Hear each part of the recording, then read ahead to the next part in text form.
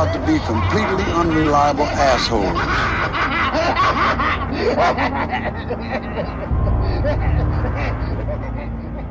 Hello, Tim. Hello, Ryan.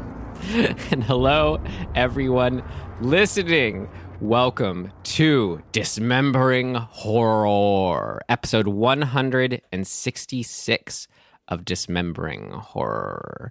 The podcast show where myself, Ryan McDuffie, and myself, Tim Aslin. That's right. We're here to dismember a horror film for you. In fact, we've dismembered many a horror film for you. What does it mean to dismember a horror film? Well, we talk about what worked for us, specifically, what did not work for us, and anything else we found interesting or noteworthy. All in the spirit of friends getting together, watching a movie together, then talking about them together. Doing just that. We feel that not only, well, as horror fans, are horror films fun to just it feels like a tackable genre to cover. There's always all sorts of new stuff to discover out there, new and old to discover. But we find the themes allow for a lot of ripe discussion. We also come at it from a filmmaker's lens. In that we that's who we are. That's where our brains are at. So we think critically in that sense. But in the end, as I just said, critically is still just what we thought. All the same. It's all subjective. Anything to add to that, Tim? No. Great. It's all just a matter of opinion, except when it's not and something's really bad. That it's Tim fact. That's right. All right. Objective truth. We're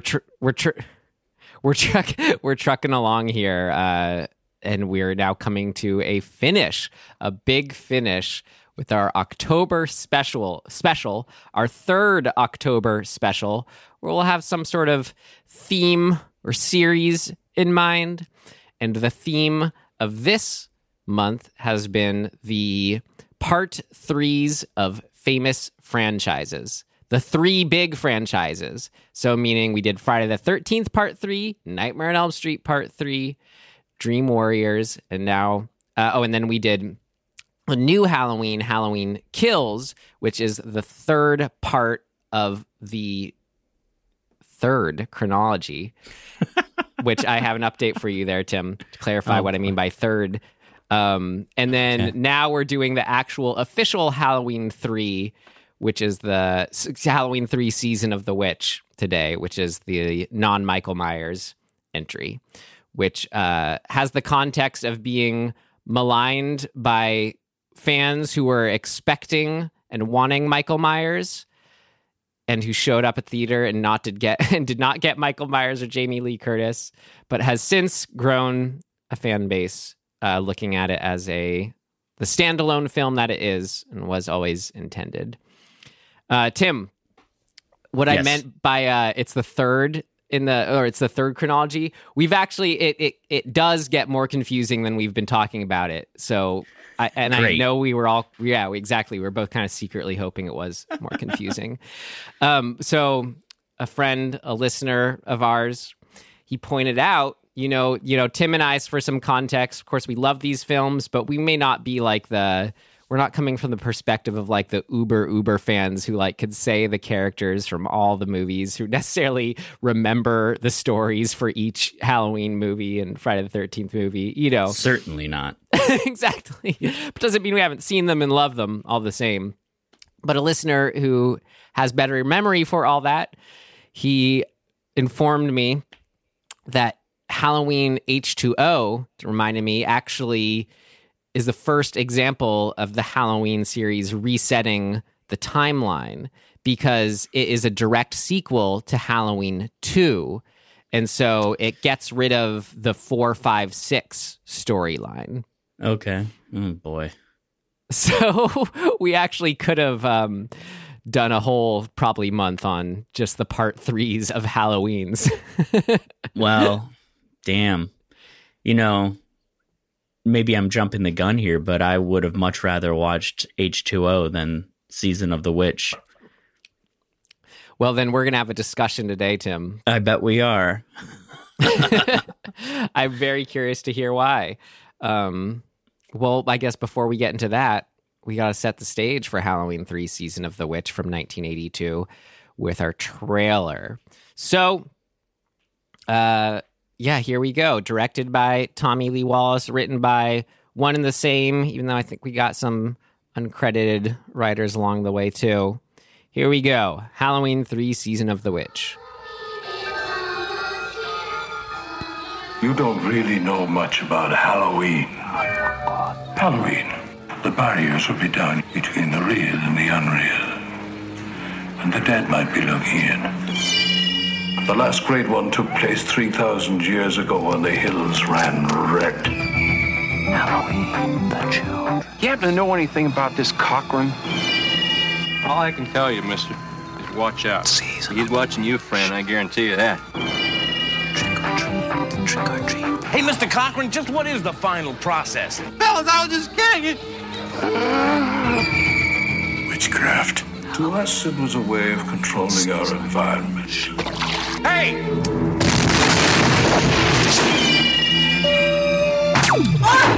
Where are they taking her? They're taking her to the factory. I want a mask. Can I have a mask? Just what I had in mind for you, little buddy. Why, Cocker?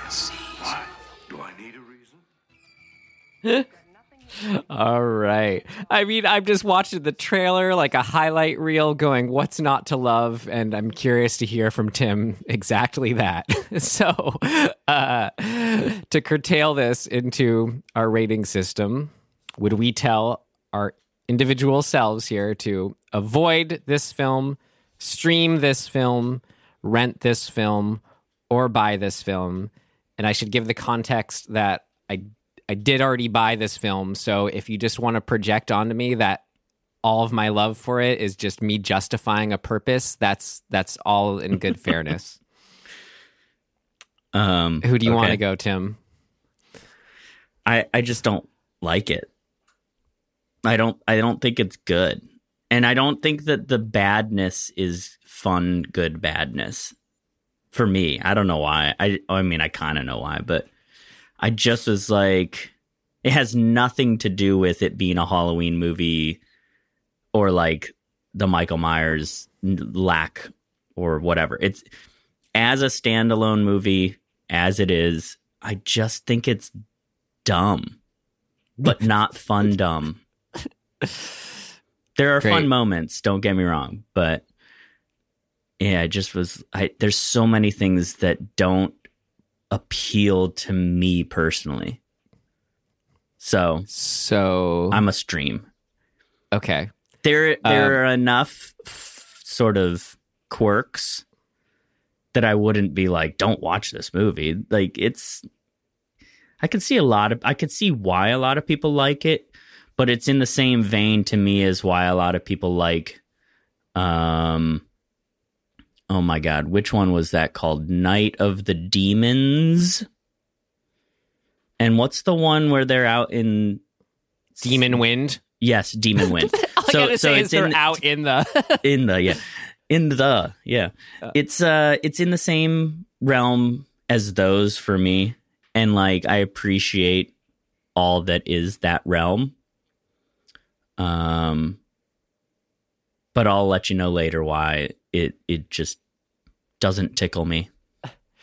It's funny, like you say, you know, it's, I don't know, I just view it totally different, I guess, where you say like it's dumb but not even dumb fun. Like I don't even consider it. I consider it like, no, yeah, I guess I wouldn't even say it's like dumb, stupid fun. It is charming, and it has like what I love about it, like its B-movie sensibilities.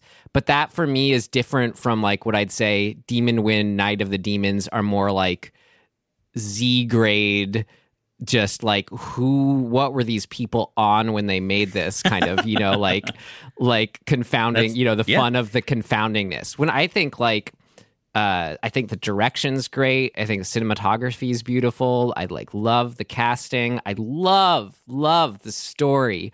Those eccentricities, I forget the word you mentioned, are just like, they're just everything to me. I don't know. My kind of trajectory with this film was from, I forget when I first saw it, if I saw it as a kid, but I remember watching it a bit older and just being like, what was that? And then that turned into watching it years later and being like, there's like something unique about this film that's pretty interesting going on. And then that turned into probably watching it again and feeling the same thing. And then I remember I watched it on Halloween night 2 years ago and being pretty taken with it. The magic of the season helped present it to me. But then no, this watch too, like I'm just like, was just so taken with all the elements about it. I mean, I'll get into the specifics, but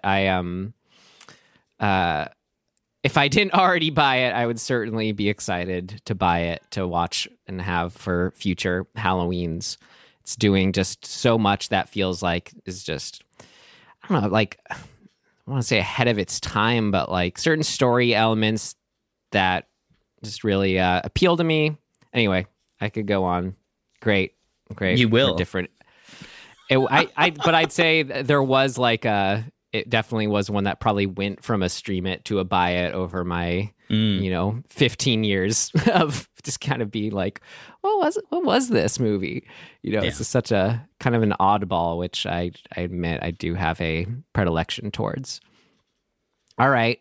Well, for our summary here, you want to take this? Should I take it? Should we both take it? I feel like we're going to come out with such different attitudes. But I think you should probably take this one. I'll chime in. Let's you please do chime in, because I feel like let's try to get, because part of this summary is to give context, not just to the story itself, so we're all on the same page, but kind of like how we both viewed it and like what we got out of it. So that's right. Could be different for us. Well, all right. Who are these guys? We've got Dr. Dan, played by Tom Atkins, Dr. Chalice. And God, this is hard, Tim. That's why I commend you every time for doing this. Because really, what's the bigger thing going on? Basically, we have our bigger story here is we have a crazed old corporate Irish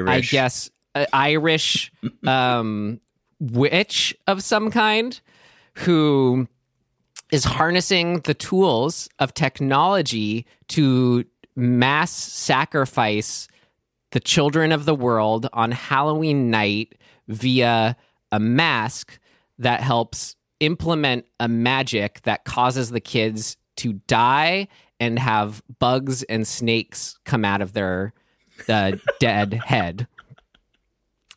And so we have Dr. Chalice. Well, wait, hang on. To what end? He gives that great evil monologue, but it's basically a pagan ritual that is connected to like the pagans of, Irish pagans of the Stonehenge sort of era, even though that's in England, but like that druid sort of pagan realm of magic. Right. I could have started all this. That's the thing. This description, the summary I try to give could be so detailed. I could have started with saying using a stolen piece of Stonehenge. Like, right. But where our story, so that's that's what's going on here. But we have Tom Atkins as Dr. Chalice, who gets caught up when a victim of this corporate malfeasance going on shows up at his hospital, and the daughter of this man who is killed, who I guess the father, he was not what you call a store owner. What do you call it? Like someone who's He was ordering in bulk. Yeah. Halloween masks for his store. Yeah. Maybe smelled too close, though. Caught on to something. And so we have just a very concerned and also very interested in Ellie, Dr. Chalice, who just, sees the opportunity, says, I don't care what this woman's saying. I'm going to follow her and try to save the day, which he may or may not end up doing in their tracking down of this company in a small Northern California town. Sure. Yep. That's sort of it. You've left out the robots and the lasers and the, I would say, somewhat, if not completely inappropriate and or creepy interaction between Dr. Chalice and Ellie. And it is sort of just a mystery. It's like a whodunit and really more like a whodunit. Yeah. And in place of a detective, we have this doctor. Dr. Dan. Dr. Dan. Just Tom Atkins is his mustache leading the way. Yes, Tom Atkins and his mustache is kind of a cult icon in a way for The Fog, exactly. Night of the Creeps, even though I don't think he has the mustache in The Fog, but Night of the Creeps, he's great in. I really want to watch The Fog. I have never seen it. Oh, yeah. Do. I almost did last night, but great. I had bigger fish to fry. Well, I have things I want to say to things you just said, because you definitely did color that summary, or that end summary with your feelings. Nothing wrong with that, but let's all get more into it. You ready then? We'll see what worked. Yeah. Let's see what worked. All right, here we go. What worked? What worked? What worked for you? What worked for you? What worked for you? It worked like a charm, Smith. What worked? What worked for you?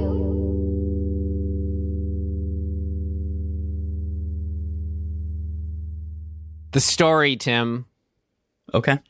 I mean, how I gave that brief summary, but like every single aspect of it, and how I could describe like what it is for me, like the sort of mashup that's going on. I don't know, it's helpful to give that context in terms of mashups, how I took it. It felt like John Carpenter / Deborah Hill clearly meets R.L. Stine with like James Bond fantasy in the mix.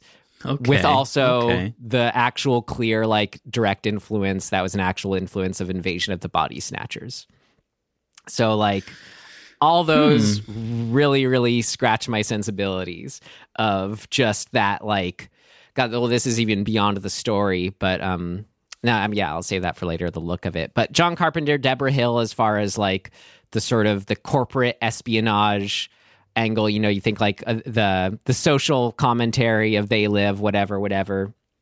R.L. Stine with sort of the kids being, the victims, and just sort of this greater plot that's slowly being uncovered. Like, God, I just love how dark it is, where it's just like the kids are the center of the victims in this. It's just so like, I don't even know if this is rated R, but it is that hard art, like this is for adults feeling in a way for me. This is for the kids and all adults, just with having kids be the victims. I don't know. I just appreciate and dig how dark that is. And well, then because we all hate kids. Sure. Yeah. Actually, kind of like, what we got into the Friday the 13th episode, if there's a weird, that was teenagers, a little different. And then the James Bond aspect of just sort of like James Bond is James Bond, but as far as just like that going on an adventure, the guy who's like getting with the girl, uncovers evil plot, is like jumping in and out of the windows at the end, escaping from chairs. Like, I love like the bad guy in this, played by Dan O'Herlihy, Connell Cochran. He's like just that classic kind of thing. That's why I say James Bond, where it's like, sit the hero down on a chair, tell him your whole evil plot, monologue about it, then put him away in a room for something horrible to happen that he escapes from. Like all that. That's all that. I just love it, love it, love it. Like you said, I have more on the story, but you're going to say something on that? Oh, no. Okay. I'll keep going then. I mean, I already kind of mentioned, but yeah, the idea of like corrupt companies and stuff, all that, like I'm always super into like the stuff, just why that's so great. Love that. That kind of bad guy at the head of it, where it's like he's putting on this outward face of a toothy smile in a, looks good in a suit, but then like has this whole other side, and it's so satisfying when we see that other side of, in this case, this guy is a crazy Irish witch. And then the robots at the center of it, Tim, I love those robots so much. And like the violence that comes from them, how they look, how they move, how they're filled with that orange goo, how just like weird and disconcerting they are. Like when the sort of Terminator way they'll go after people, or like not like when we first see when that one gets crushed by the car at the beginning, and the way he just kind of like looks over like it's no big deal. Oh my God, I love that. And how cruel they are. I mean, could be getting into the violence, not the story, but the way the robots rip heads off, like it's just so good. Agreed. The specifics of what happens to the kids, of the bugs coming out and the snakes coming out, just so weird, and like, how does that even happen? I love that.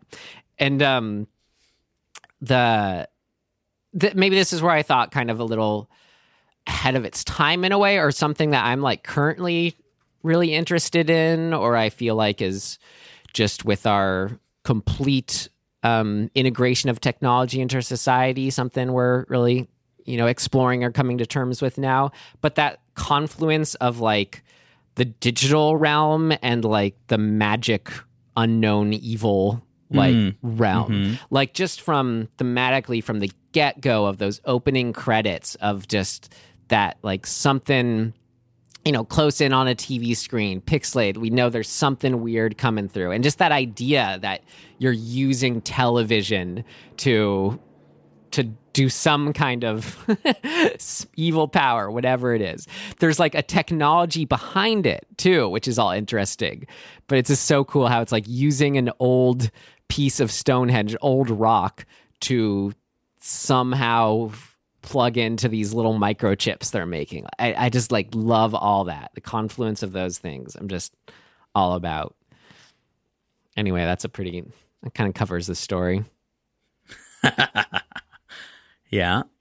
I mean, I agree to divert specifically from the story, but the violence, as you mentioned, the sort of robot like Terminator unstoppable or super strong and super just like void of anything except for, exacting their, whatever you call it, their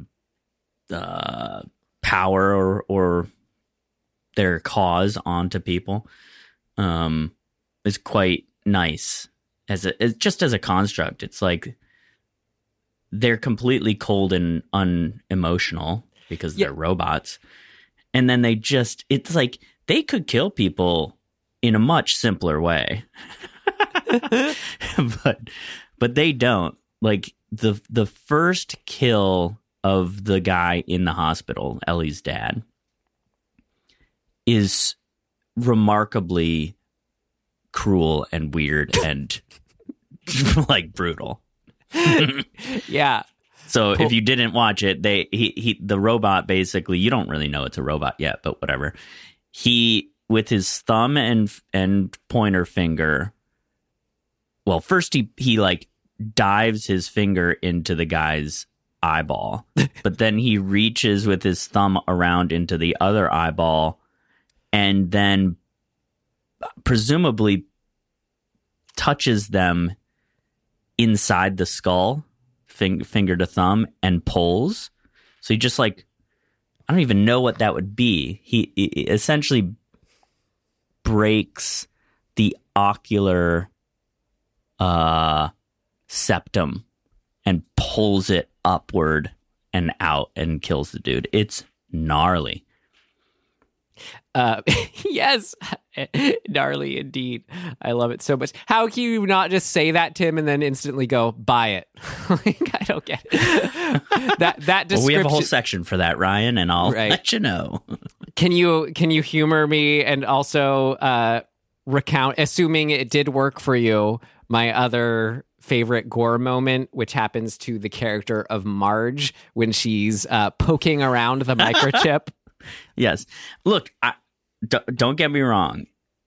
My feelings about this movie have almost nothing to do with the kills. Because I think all of the kills actually work really well for me. In isolation, like individually what they are, it's just fun and very John Carpenter feeling, and kind of has that just wild over the top thing, and you get to see it. You know what I mean? It's not like, it's not off screen. So yeah, Marge is tinkering around with the what would you call that? The microchip, I guess, that's implanted in every mask, and just getting lasered in the mouth is awesome. I mean, that the makeup, or I guess it's probably just a what do you call that? Jesus, a mold or something. For, you know, it's a dummy afterwards, and it's made up to look lasered, and it is gruesome. Right. Well, it's twofold, that kill. What makes it so great? First, the effect of the laser itself, kind of like going in her mouth, looking like something out of Cocoon or something. Yeah, just the light shining out of her eyes and mouth, and just it's happened so jarringly, just out of nowhere too. It's wonderful. That, and then as you just described, that the aftermath where it's like she's still kind of, I think she's like still kind of alive, but it's just like gruesome the way her face is just kind of melted apart. Like you really haven't seen anything like it. Her eyes are kind of fried and bulged and red, and it's pretty gross. And if we're just on kind of kills now and maybe general cruelty on display, as you know you want from this kind of horror film, just that whole scenario of bringing in the like what's, you know, is supposed to be the over-the-top American family who are the other, buyers. I want to say contractor. Yeah, buyers of masks. Intentionally, totally like stereotypical American family with like the dad, or the dad and the mom, and then the bratty little kid. And it's just so good. They're like, you know, brought in with all smiles by the robots or whatever to this room that's like, I guess, evil person's definition of modern American, like, this is your safe living room space. But it's so just creepy how it's like, you know, I don't know. It feels like going into when you go into something like that, like, I don't know, maybe not IKEA, but you know, something that's a stage, but meant to be real. I don't know. There's already an eerie feeling to that. Like when she opens the window, you know, the curtains, and there's no window, it's just wall. But just that, oh God, I love that scene. The kid gets right up close with the mask on. See the horrified parents witness this, what happens to their kids with crickets coming out of his dead, suffocated face. Love that scene. Yeah. I mean, whatever. I just don't want to be here listening about all the gore, from the robots to the robots. Oh my God, the robot pores. It's like just the idea of everyone coming out of the hospital and like seeing this explosion happen with the robot at the beginning is so good. And just that visual of like stern-faced, just pouring gasoline over himself and just lighting on fire. So good. Yeah, Love he looked like Conan O'Brien. It was freaky. Yeah, well, that's actually their casting for this was Irish looking people. Right. Which is just so funny because you just have all these kind of like clean-shaven white dudes in suits standing around this like this factory, just glaring at them. I love it. That's horrifying. I mean, let's be honest. It is, and well, you know that whole town too. I can just touch I on love that. the town. I love the feel of going into a like. I'm trying to think of other movies that kind of do this, but just that thing of there's this town kind of in its own little bubble. And when you enter in, it's Twilight Zone kind of feeling to me. And I think that's why I like it, is that you've entered into this new realm where everything is different, but they're like barely trying to keep it looking normal enough so that people just kind of ignore it. But like, it's so clearly eerie. I think in real life, in middle America, there's lots of places that have that feeling where it just feels kind of ghostish and otherworldly, and you drive in and you go, man, I don't know if I should even be here. Like, I don't belong here. I think lots of people experience that, but yeah, there's something about that middle of nowhere town, empty-ish town. And especially that weird, like the niceties that feel not genuine that you get with people, like that's creepy.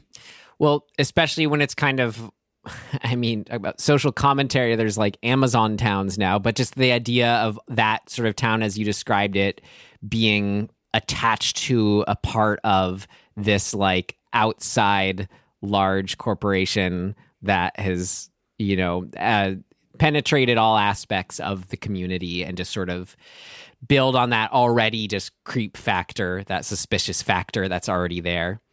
Actually, yeah. There's what I'm kind of realizing. I guess part of what I'm saying is there's a large irony of setting the corporate factory megalith or whatever you want to call it in this type of town, because in the US, those towns, the old factory towns, all died because of corporatism. And so they're in a weird way kind of smashing those two things together, ironically. And it creates an even more eerie vibe because, the death of the small town factory town, whatever you call that. I think often it's called like small town USA. I mean, that's where I was born, in a place like that.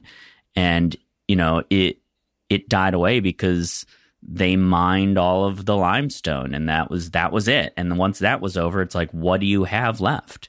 Right. Or, corporations like Walmart or, now Amazon, things like that, just eradicated those small towns that were surviving on like a local resource or something like that, or a textile factory or whatever it was. Those are all dead. And they're creepy places to go to. I was in Kansas last year on a road trip, and that's where Baxter, Kansas, we stopped because there was an Airbnb there. And that town was so freaky eerie because you could tell that it had been something once, but like long ago. And it's just, that's a really cool vibe. Shout out to all our listeners in Baxter. Woo woo. We see you. We love you. I mean, you talking about all that, it just made me sort of think like, it's this making a deal with the devil scenario. It feels like where you either you're being destroyed sort of outwardly of the resources being sort of sucked out of your town from this omnipresent force that's not there. And maybe an option that's presented to you is allowing this corporation into the confines of your town to like help keep it alive, but at what cost? Well, and what makes it especially creepy is that typically what we tend to relate to those towns is the mom and pop shops being like pissed off, and rightfully so. But in this town, all the mom and pop shops are like, oh yeah, Cochran, he's the greatest. And that just feels wrong. You go, wait a minute. You guys are not the people who should be saying that the corporate overlord is like great. Well, that's what's so cool about it is it sort of, in the story sense, social commentary sense, it bridges that gap between, like, let's say the story of Wild Wild Country, where that, of course, the town hated the outside cult, but the cult members themselves, it's like, oh, there's nothing wrong here. It's that kind of where it feels like as if, like, this situation here in this town is as if the cult actually did successfully spread to, the townspeople. Except for themselves. The one dude. Yeah. Well, it's just, right. It's just so satisfying. Yeah. Again, with just the Cochran and this portrayal of just like, as that people's enthusiasm for him is just an extension of the reality, as if he is just solely this all smiles, making kids toys kind of guy. Like, love that so much. Yeah, it's creepy. It kind of also feels like the same construct as, like, medieval times, where it's like you have to just say that the king is great and everybody loves the king, and it's like you're over here in pig shit, like just hating life, but like you can't say anything bad about the king. Right. Which is why it's just so satisfying when you have this kind of ending of, like, guy getting loose from the chair and fighting back from the inside, and just him, destroying it's just total James Bond ending. Again, we're up in the rafters, throwing down all the microchips, electrocuting all the robots, just stopping their evil plan. It's just so satisfying when you just, that bad guy is just so smug and just so, like, false righteous. I'd be so curious, because I loved it, how you would describe Cochran's death visually. Because I loved it, but part of what I loved about it was, like, what is going on here? I don't even know what, like, I don't know. I don't know how to even describe it. Well, what he's after he's kind of shocked by the magic from Stonehenge, what does he look like? That's what I found so just like. Well, he gets sort of lasered up. Yeah, I don't know. You liked it more than I did. You described it. Well, it's just so weird. It's unlike anything else in the movie, but it feels appropriate somehow. He turns into what looks like I know snow can't char, but like charred snow. Like, it's so weird. He turns into this, like, burnt, foamy kind of appearance, where it's just like, whoa. It's almost like he heck? turns into kind of like a proto mask, like the material of the masks that are getting made, but before they're actually the masks. I don't know. It's like, I don't know how to describe it. It's weird. It's rubbery, weird, like char foam. Yeah, and the face that he's making too, that they like did the little prop up with, is just so funny. It's this weird, like, smile that they put on his face. I love it so much. Well, another, I guess, as big as the story was for me, just my other big, why I love this film marker is just don't know how to put it, the mood, the atmosphere, the comes from the 2:3:5 aspect ratio, that comes from the John Carpenter and his collaborator on it, I forget his name, the music, the just super dark tone, and then, like, especially just like those shots of when it's sort of the transition into Act 3 after he's captured, and then we go, oh, it's Halloween night. Those shots from around the country of Halloween night, like, you get different parts of the world. Yeah, that stuff looks cool. Oh my god, it's incredible. I think it's even like what they used for that original movie poster, like the kids. But it's just all that, like, it's like the last moment where you can get any exposure from sunlight before it's completely night, where there's just the silhouettes of the kids walking against this red or orange horizon in their silver shamrock masks. It's just, God, I mean, that's just everything for me. I just think it's so cool. It's such, it's kind of in vogue to say, but it's true. There's, as you say, it's such a mood. It's really, I don't know. There's not much else like it. It feels like such a universal Halloween thing that, aptly so, that this movie that's all about supposed to be the start of a new Halloween franchise that effectively captures. And I can't point to anything else like it, but it's really something. Yeah. Yeah. Tim's like, I liked those shots too. That's it. That's about right. I love to, I mean, we're talking about kind of the, the corporate malfeasance angle, but I think that just as much, just like how that also appears in real life, but like in this film, in just television and commercials and just media at large. Like, I just think it's really incredible and almost like a breaking the fourth wall kind of way, where you have this grating jingle that like is just our countdown to Halloween. Nightmare. But it's like, this is the stuff that's just was like normalized for me as these brain worms as a kid that I still have in my head. Oh yeah. I just think is so cool to like have an actual like, earworm of a song, of a jingle. It's just like spot on commentary for me. It's I don't know. There's no other way to do it, kind of. Like, every time it comes on, you're just like, oh, God, yes, change the channel. Thank God. And it also helps us sympathize with our hero, our doctor here, too, when he's at the bar and is like, can you please change the channel? Whatever he does, right? Like, we just want to stop this force. I don't know. Like, for me, especially nowadays when it's like the rare commercial, I'm only on like Hulu do I see commercials now. And I'm just like, they haven't changed, and it's just only more and more apparent, like with the convent of just HD and just sort of like, whether it's, I don't know, like the classic, SNL type spoof thing of all the listings of all the side effects on a drug, like whatever it is, it's just, I don't know, especially like in how our world is, like when you just see a Honda commercial comes up being excited about a Memorial Day car sale, you're just like, what world are these people like living in where they're trying to normalize this anymore?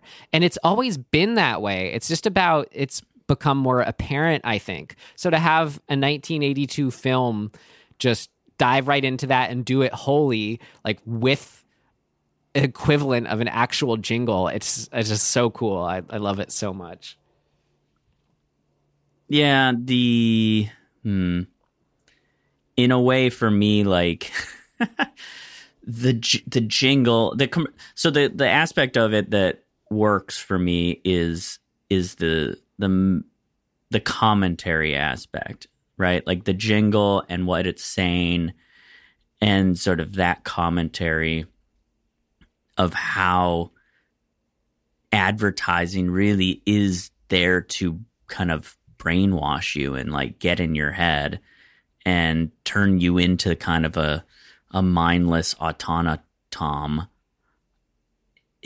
Not so different than the robots in a way, I guess, but even just the effect that it has on the people of the town in particular, or the people selling the masks. Like, everybody's just sort of like in this daze of I don't know what you call it, like, hey, yeah, everything's great. Oh, I love those masks. Oh, they're just like, they are brainwashed.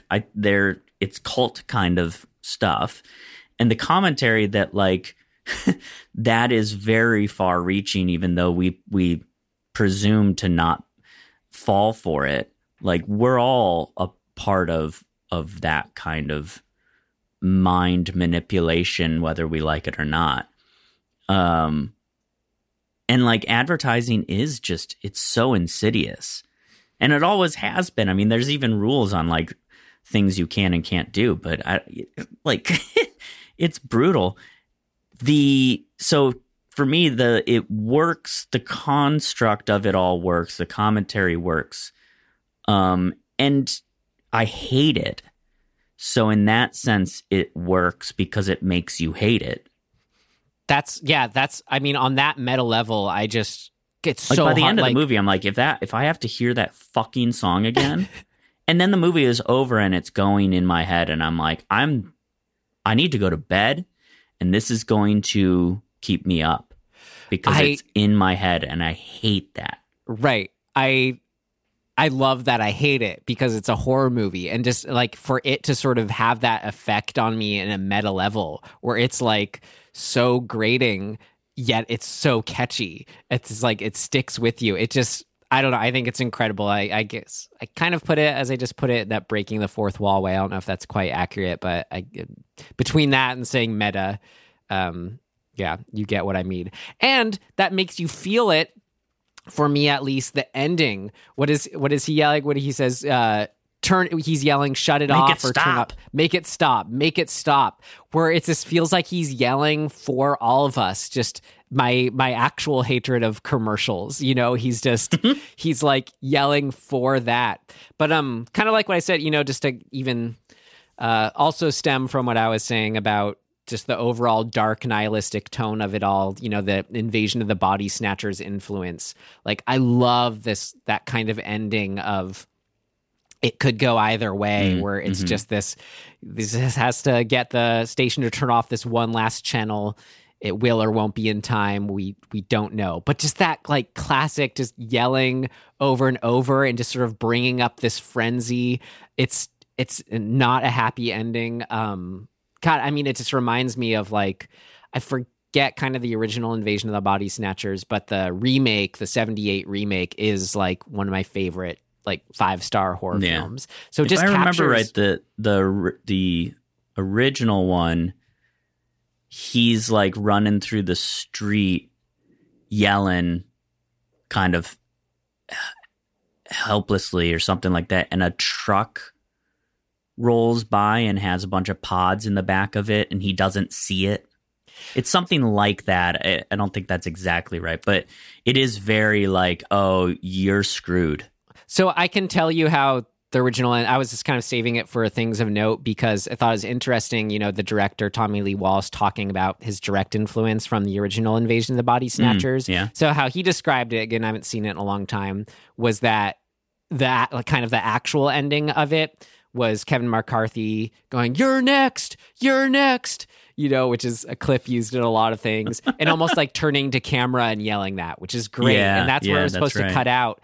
But then what he said that they did is because of studio blah, blah, blah, or whatever, they had to tag on some sort of safer ending of like maybe actually the day was saved. I forget exactly what it was, but they had to do some sort of tag that wasn't just yelling "you're next." So this ending was his sort of way of trying to, in a way, do that original ending as Don Siegel, that director, intended for the original Invasion of the Body Snatcher. Interesting. So I love that he could do it. But kind of similarly to maybe more the 78 Invasion of the Body Snatchers, of just sort of taking on that feel, especially just in that last, like just that kind of that last half of the last act, of just there's no escape and everything's going wrong and you just feel gross inside. Like, you have Ellie, who's this character who it's like, great, at least she's here. She's fun to be along with. And to have her just have this weird, horrible fate where it's either, depending on your read on it, that she was a robot the whole time, or what I think is more fun is, you know, somewhere in her being captured, they replaced her with a robot somehow. That was my take. Yeah, that's how that she was replaced. But yeah, that's an interesting question. Could she have been a robot all along? Yeah. The writer director said he definitely, like, when he was writing it, imagined it was that she was replaced. But at the same time, the first question asked in a Q&A screening 10 years ago of this film, the guy was like, "So which one was it? Was Ellie a robot the whole time, or was she replaced?" And he was just kind of laughed and was like, "I don't know. I'm just the director," you know?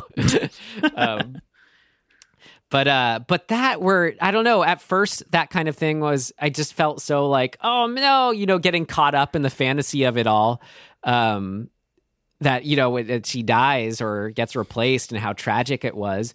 But then with that really dark ending, the ending, I'm just like, oh no, this feels so appropriate, of just like this no escape feel. Like that's what helps build to, like, I hate that it's sort of at the expense of the death of the woman, but I mean, in the context of the story, that's what helps build our doctors, our Dr. Chalice's and ours kind of fervor and anger at just everything, Yeah.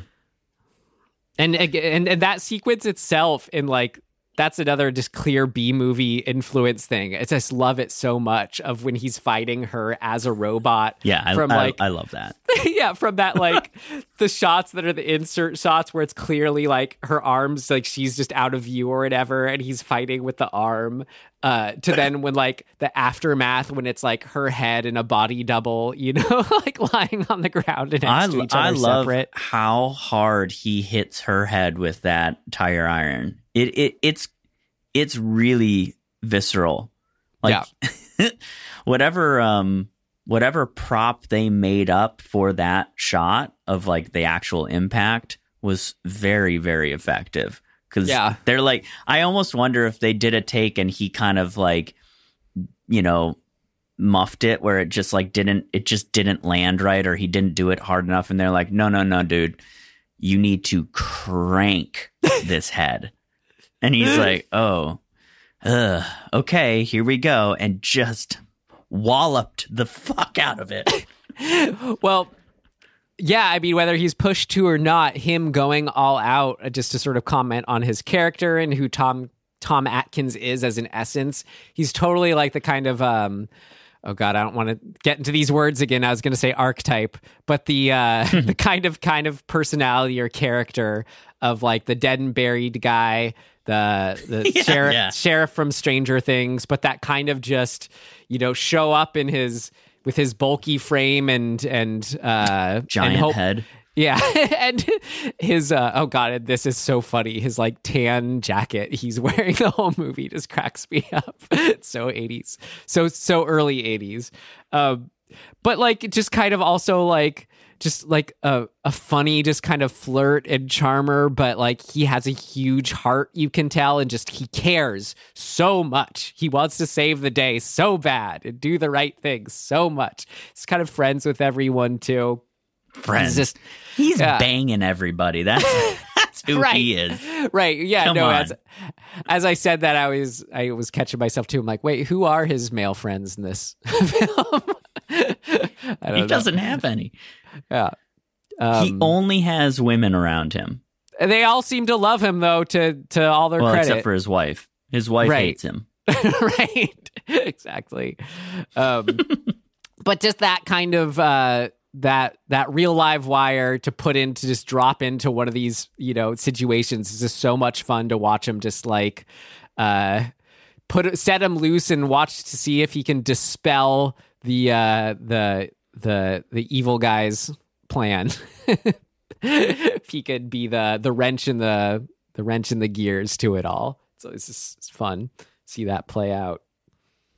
I mean, that's actually, I think I'm kind of hitting everything I had here. I only briefly, when talking about the overall mood, mentioned the music, but I just want to say how much, almost I want to say to make up for we didn't mention it in Halloween Kills, because we had so much other great things to say. Like, just to shout out the music in that, John Carpenter, and sorry again, I forget the name of his collaborators on that, but just was great Halloween Kills, and also great in this film were Alan Howarth. For this film? Yep. Okay, for Halloween 3, Season of the Witch. Great. From the get-go, it just strikes, again, that incredible tone. It's just so perfect, where that sort of like a slash, or like I guess like a stinger that comes in at the beginning. Right. And then we got that I'm just going to be doing an impression of it here. The wah that comes in underneath that. It's so effective. And I mean, it's always great in all his films, but there's something, again, with where this film is just all about that meeting point between technology and other forces.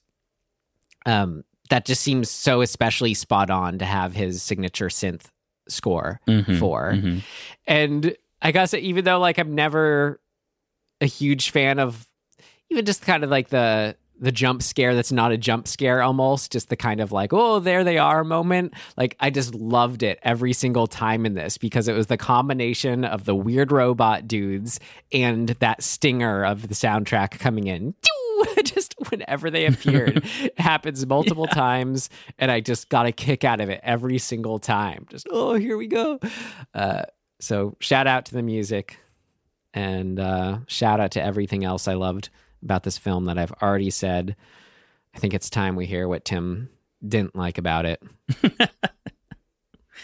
All right, then here we go. What did not work? It's not ready yet. Seems to work okay. No, something important's missing. What did not work?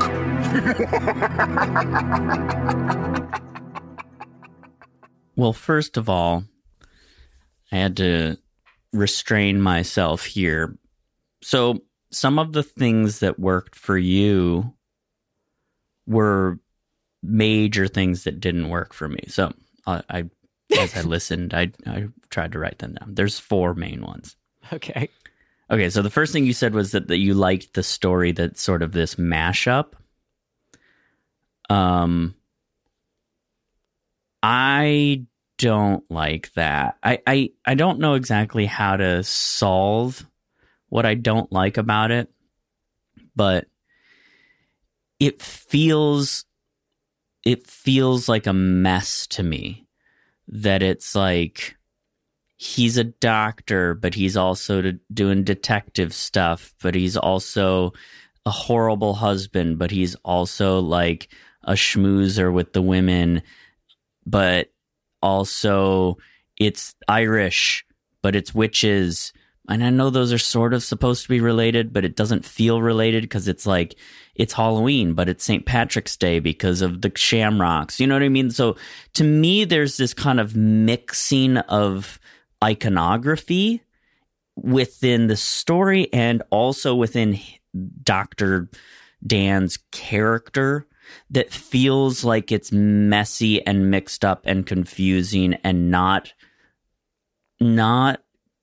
right, I guess, to me. Like it's like, I don't know, it just feels messy.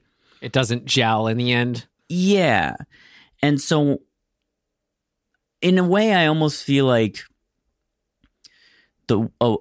maybe a pathway you could go down to kind of help those things is to, I get what they're trying to do because those things in the story that they present are all logically connected, but they don't feel related in their essence. And so I think what maybe needed to happen for me to kind of jump on board is let's take the paganism and the mixing of the ancient power with modern power. That baseline I can get behind. But in order for that to work, like really, really stay close to that. Forget about him being Irish. Forget about all the Irish stuff. Just say he's an ancient pagan druid. And that's enough, right? Like just hone in on that because that is the thing that we relate closest to Stonehenge. Isn't that what does come through? It's what they say, but it's not what's presented sort of in the sort of visual and like iconography. You're saying stuff. Any Irish iconography gets in the way of the more general pagan witchcraft stuff, which is also there. Exactly. Yeah, it's distracting to me because the second you show a shamrock, I'm mixing metaphors, or I'm mixing holidays really in my brain. Like, shamrocks and pumpkins don't go together. Witches and pumpkins go together. The movie's called Season of the Witch. He needed to be more witch, less Irish. Maybe I'm just like so stereotypical American or whatever, but just like all that stuff I just grew. I'm like, yeah, Irish, pagan, whatever. It's like, I don't know. It's just all, it's all ancient stuff. Shamrock, Stonehenge. Okay, I get it. See, shamrocks and Stonehenge don't go together. Stonehenge is in Bath, England. You know what I mean? Like, it's a weird connection that just nobody ever makes. If you historically want to be really specific, sure, maybe. I'm not a historian. I don't know. Like, maybe the people who made Stonehenge are the people who also ended up being Irish. I don't know. See, I guess I wasn't expecting, or I would never make a direct connection. It just feels like just old stuff from But that Europe. I think that's my problem, is that it feels a little too like, yeah, that's all related, right? And I think that's where I get derailed, because the same kind of applies to the doctor, where it's like, he's only a doctor because they set the first murder in a hospital. Like, nothing about him being a doctor adds to the story or adds to his character arc at all. There's one scene where he's like, what happened? I'm a doctor. Let me in there. It's like, who gives a shit? It's, for me, the point of that was, or my experience when watching it that way, is it makes it more feeling like he's just an everyman who got wind of this evil plot.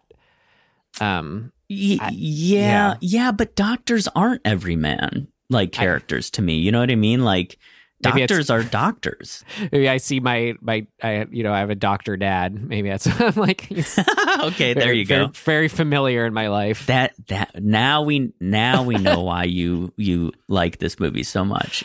Yeah, you see your dad in Dr. Dan with his mustache and everything. Mustache. Yeah. So that be that as it may, the next thing that you said is how you like that, like the victims of this horror are kids, right? And that the kids are sort of at risk. Well, what it makes me feel like, in sort of a thing that I couldn't quite put my finger on of why I was like not feeling the plight of Dr. Dan, is that if kids, all over the world are the people who are going to suffer, he either needs they kind of do this where he's not a great dad. He's kind of just like, he's trying, but he's failing. You either need to really double down to me on him being kind of like a failure as a dad and have us feel that connection or disconnection between him and kids. Like, he doesn't seem to care all that much about his kids. Yeah, I agree. That feels like it could have been just a more kind of like a checking in point with him along the way. But I think what just saved it for me was, and I like felt completely grounded again, and I didn't need anything more than this, was that one scene where his very, like, as soon as he escapes, like, you're like, he's running to do something, and we get it. His very first action is to call home and tell the wife, hey, don't put those masks on the kids. Like, that kind of took care of that for me. So I think, there's a few ways that it could have been helped for me. One would be to sort of put his kid into the movie somehow more immediately. I don't personally like that, but I can see that like helping it along. The other, which I think is a very cool idea without spending too much time thinking about it, because it's probably got issues too. But like, what if the main characters were kids? and not an adult running around. Like, to me, the idea of that suddenly gets me going, ooh, there's all sorts of possibility with that. Maybe it's the babysitter. You could have actually made a connection more to the previous Halloween movies by just saying, oh, we've got another babysitter who's tasked with looking after these kids, and she or he gets wrapped up into this thing. You make it the person just old enough so they can get in a car and drive another kid around. Like, that creates a better sense of danger for me, and also eliminates this just really unpleasant thing about the doctor's character and the sort of sex creep vibe that exists with how they depicted this character. Like, he's just gross to me all around. Like, he's not redeemable in any way. He's cheating on his wife with 50 other people. I don't care if his wife sucks. Divorce your wife. Like, all of that stuff adds to him just sucking. I took every time I've seen this that they are divorced. Okay. Not that changes anything greatly, but just maybe just it would enough. help if it was more clear. I guess it would help if he was a swinging single guy. That's literally how I watched the movie. Yeah, it did not. For me, I missed it. It did not feel that way. It felt more like he's avoiding his family, and that's what he's being accused of. I saw he was avoiding his family, but maybe it's just I get that sense. I don't know. I just pick up on that vibe so much of when he enters the house, I'm like, oh, they're separated, you know? Yeah. Nothing explicitly told me that, so I didn't make that assumption. Okay. So moving on, kids as main characters, maybe would make me like it more. Can I say one thing to that or before you're going to go on to something else? It's fun because I almost equally get excited for, I see what you're saying. I kind of equally get excited for another kind of movie, picturing that where, I said Goosebumps is one of the influences, just where that, right. It would be more in that direction. But there is a thing that happens with those movies, even though I'm always someone who's talking about, kids, teenagers, your reality at that age is just as you are when you're an adult. It's just as valid and things are just as scary. You aren't lesser of a person. Yet, I will say for a film, there is an effect that maybe it's just, I don't know, it could be more to this. I'm not saying it's cut and dry, but for a film, it does feel like when you have adults at the center of it, there's something just more plugged into how just dark and messed up the world is or can be. So just the kind of just that overall just dark feel that comes through this film, I don't know if it would quite as much if there were younger people at the center of it.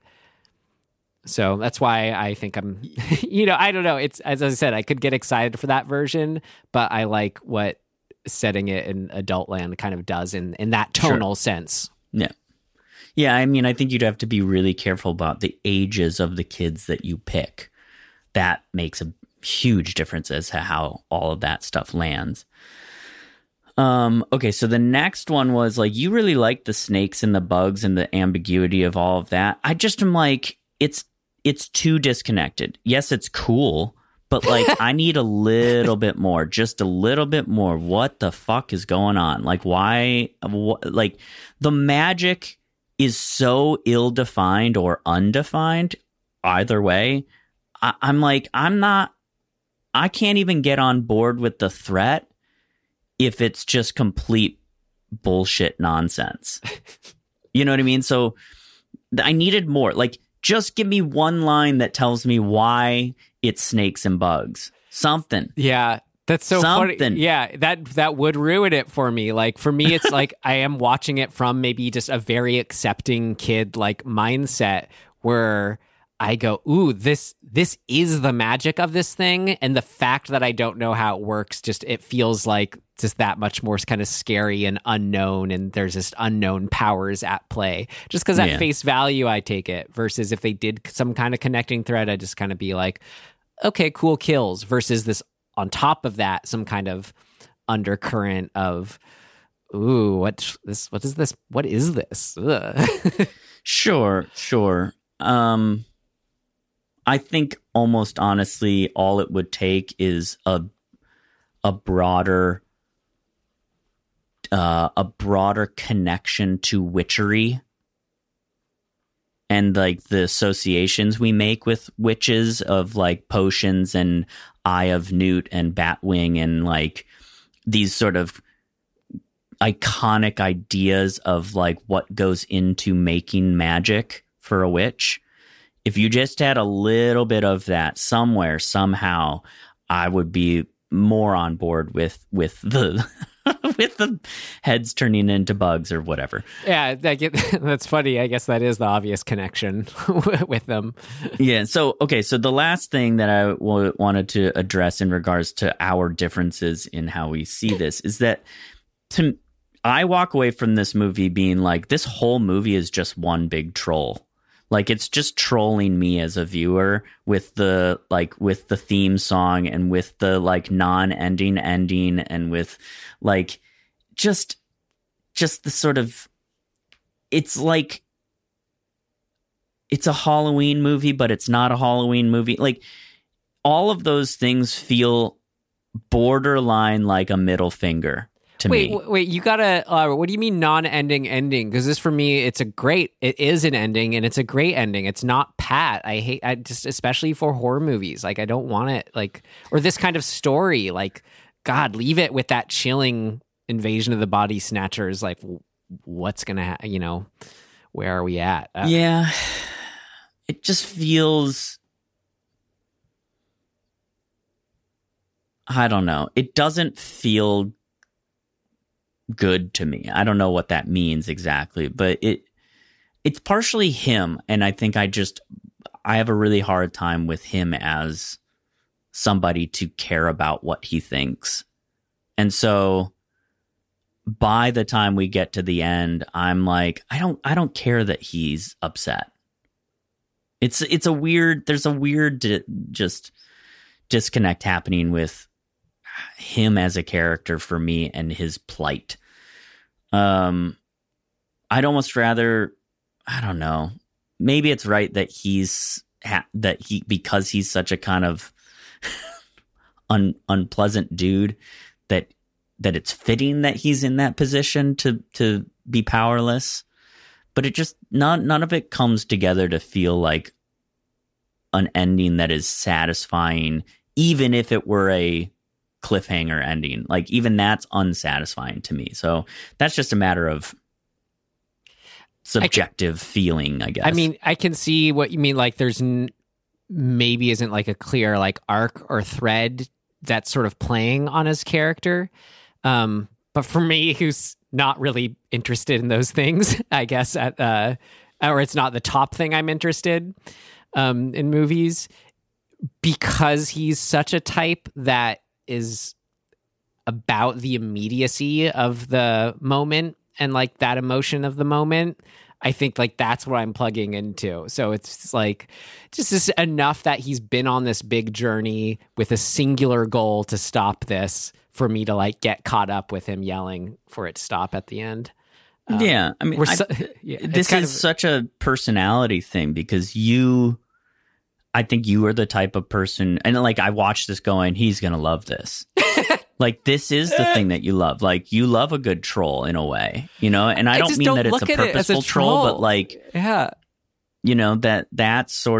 that's your sensibility. And it's so different than mine that this movie actually is doing a lot of the things that are your things that are very far from the things that are my things. I just don't. It's just one of those movies. But I just don't even see how you define it as a trolling. Like a trolling for me would be like the twist is that it all wasn't real, and it's just kind of in this well, that's true, yeah. But it's kind of in this like, ha ha, take that audience, which like can or cannot, like I just don't see how this is a trolling at all. Like it just feels like the exact story that it is watching it play out. Like it's just dark for me. It's just a downer. Yeah. The commercial and the music and the sort of continuation of that is a big part of it. Because I just, by the end, I'm like, I've checked out because I can't have to listen to that fucking song again. And that's part of what it feels like a troll to me. Like, I'm just like, it's too much. Yeah, for me, it's effectively unsettling and frustrating to the point of like... That's my point, is I think you really like that feeling, and I know you like the idea of making other people have that feeling. I think, maybe it is more like that intellectual thing. I don't know. It's a weird like snaking its tail thing where it's like it starts as something I just hate, and maybe I did when I first saw it. Then I intellectualize it. And then unconsciously, maybe that feeds into my just like, it just gets under my skin on a whole nother way, as I just kind of accept it for what it is and just see, I'm like, whoa, again, in that breaking the fourth wall sense. Right. Meta. Okay. So those are my things. Those are my things in relation to what you said in what worked. And that pretty well covers, like, obviously a lot of my issues, but I just couldn't get on the ride. There's like,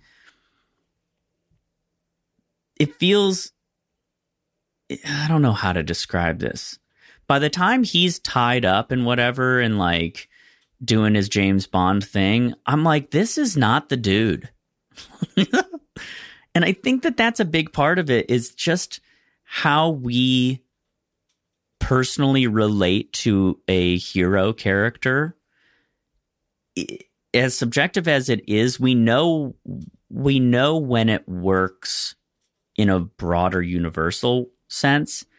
And this casting, as much as I actually really appreciate Tom for what he is and who he is, but it just never felt correct to me. And I don't know, I don't actually know, like, if you were to put a different type of leading guy in that role, would it be better or would I feel differently? I don't know. But he's so just, he's so just weird to me. But he's so who he is too. That's, I don't know. I get what you mean, how it feels like, and this is maybe what took me a while to get like on board with the movie, where it's like close enough to maybe something that could be a little more like realistic, playing out the sequence of events, horror films, but it's like really at its heart this kind of this B-movie story as I see it, and just not trying to be anything more kind of thing. And I think something about his person type plugs into the latter more than the former of type of film. Yeah. I don't know. I think ultimately, honestly, mustache. I'm derailed the second he starts flirting and like getting excited about going off with this girl who looks like she's about 17. Right.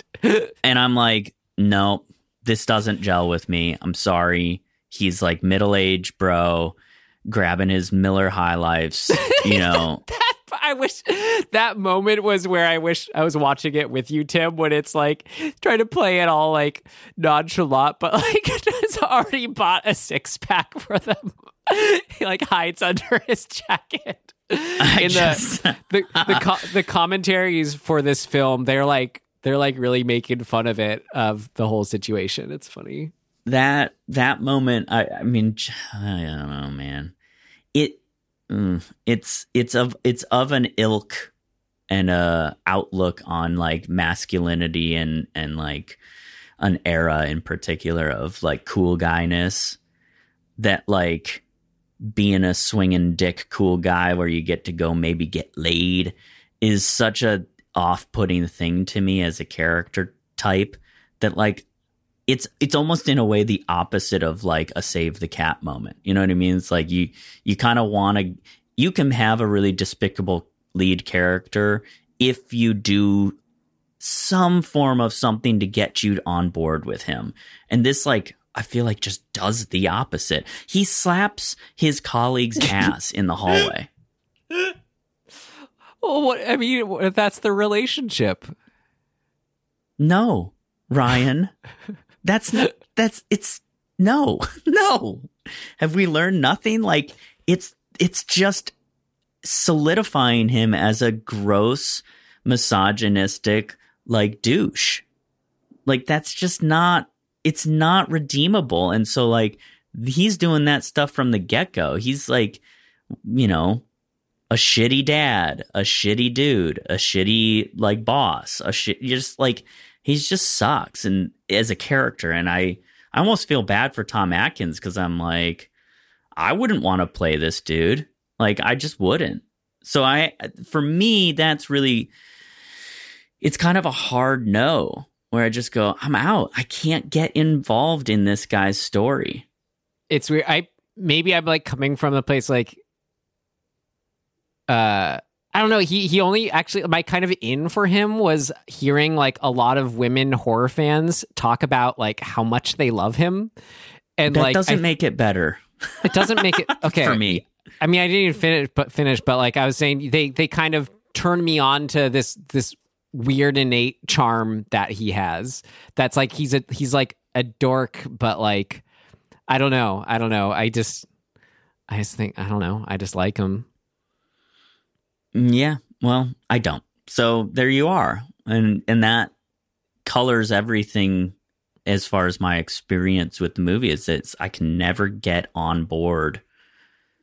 In, you know, notwithstanding all the other things I said, I like his character is enough for me to be off the train almost right away. So it made it very difficult. And, you know, so be it. All right. Sorry, Tom. Who's nothing against Tom, man. Nothing against Tom. I really do think it's a lot to do with the era and the way that they write this character. And I think if they were aiming at some of that speaking to some broader thing, for me, it just failed. But, you know, that's the way it goes sometimes. Sorry, Dr. Dan, I should say that. There you go. It's just his jacket is just so stupid. I just... Yeah. I don't know. It's like, I don't know. Yeah, I don't know. That's all I got. Great. I know. I was just looking at my notes being like, oh, wait, I didn't really have anything. It was just that at first Ellie's fate made me sad, but then when we got to the ending of just how dark it is, I'm like, oh no, this plugs in. Yeah. All right. Then I guess we're set for our next section. Yeah. Oh, yeah. All right. Here we go. Wrap it up with Season of the Witch. Things of note. Things of note! This should be interesting.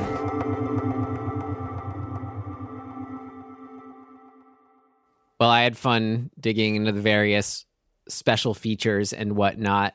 Just different tidbits from all that. You want to hear any of that? Of course I do. Great. Well, we know it's pretty interesting. This is a pretty unique case in film history, Tim. I mean, our listeners probably already are aware of this. It's pretty common Halloween 3 Season of the Witch knowledge. But this was meant to be the first in a sort of what could be yearly anthology of Halloween films. Where you would just have it could be completely different story, tone, whatever, just with the common theme that it would be set on Halloween. or common theme. I might say common theme. It would be set on Halloween. But it's just so interesting because you feel like that could have worked if Halloween 2 didn't exist, because it just doesn't really make much sense to go 1 Michael Myers, 2 Michael Myers, 3 something completely different. Like, I get why people were totally thrown off. And it was interesting, a lot of the fans who were the original fans of this, who like appreciated for what it was at the time, they were saying like, oh yeah, well I was, I knew from Fangoria or whatever that there was no Michael Myers, so I was set, going into it. They weren't distracted by it. Okay. But like, it's just so interesting that either if this really was the second one or they had some other handling of it or didn't. I mean, the only thing that got it greenlit was that it was a Halloween 3. But even if it was just like Halloween Season of the Witch, it's so interesting how, because I don't think it's a bad idea in essence of this idea of this yearly anthology film that could have then each one of those have their own spin-offs and sequels. But just how it played out, specifics matter. So it's an interesting case of horror film history here. Yeah. It's weird. Yeah. Well, great. The song, our least favorite is Jingle.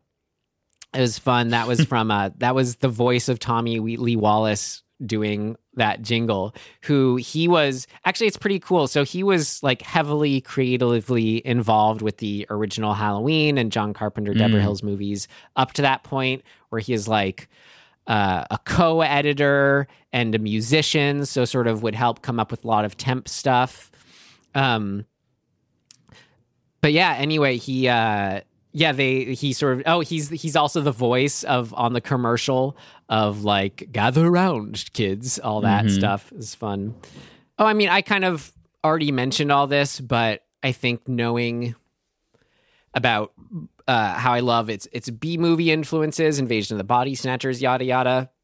But I did think maybe that is one thing that helped me plug into it, is hearing Tommy Lee Wallace talk directly about the influences, where he mentions, Invasion of the Body Snatchers, but then also mentions B movies like The Giant Gila Monster and The Killer Shrew, but then also sort of mentions, combined with like there's an evil unknown plot with a community at foot. So like Stepford Wives and then John Frankenheimer's Seconds, which I've recommended and I think is great.